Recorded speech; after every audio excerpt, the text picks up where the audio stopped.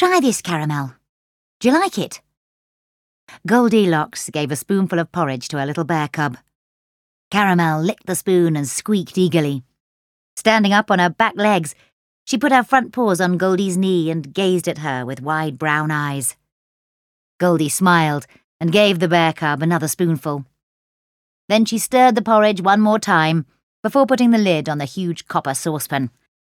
That's done. Now, let's get out of here while we still have the chance. Grabbing a basket, she popped Caramel inside, along with some squares of flapjack and a bag of cherries. Then she sneaked out of the back door of the Three Spoons Hotel and dashed across the market square. Goldie breathed a sigh of relief as soon as she was round the corner. The hotel guests always loved her porridge, but she didn't want to spend all morning at the stove. She frowned as she wiped a blob of porridge off her sleeve. She hadn't told her mum and dad, but she was really bored of porridge.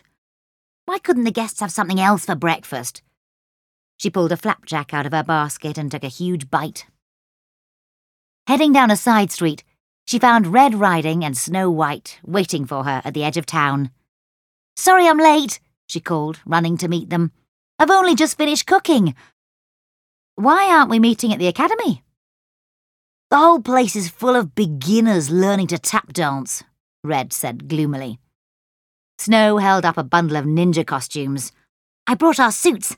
Let's go somewhere quiet and practice our ninja moves." Red's eyes lit up. "Shall we go to Shadow Moon Forest? We could try out the creeping tree and shadow flit moves that Madam Hart taught us last week. I bet I can be quieter and sneakier than either of you." Goldie grinned. "I bet you can't. You're the noisiest girl I know. Snow's always the best at ninja moves." Snow, who had stopped to stroke a wild rabbit, smiled and passed the ninja suits to her friends. Goldie, Red and Snow lived in Hobbleton, a sleepy little town in the magical kingdom of Way Beyond. Red delivered baskets of food for her mum, who ran the Pickled Pantry grocery store, while Snow helped out in her family's dress shop. The three girls were really good friends and took ballet lessons together at the Glass Slipper Academy.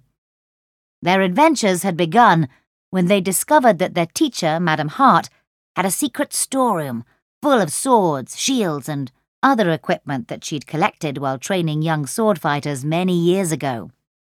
The secret stash was hidden behind a mirrored wall in the main dance studio, and once they'd discovered it all, Goldie, Red and Snow had wanted to give up ballet lessons at once and learn sword fighting and ninja moves instead. After a lot of persuading, Madam Hart had agreed to train them. Since then, they'd used their new skills to fight trolls, ride dragons, and defeat some of the wickedest baddies the kingdom had ever seen. Goldie knew there was more to learn, and she couldn't wait. It would be much more exciting than cooking porridge. "Hurry up then, slow coaches," she called over her shoulder. "The first one to the woods gets the biggest piece of my flapjack." Goldie, Red and Snow dashed out of Hobbleton and across the fields to Shadow Moon Forest. A herd of unicorns wandered through the trees. The girls raced down the twisty woodland track past a row of giant red toadstools. Tinkling laughter echoed through the leaves as a cluster of fairies whizzed by.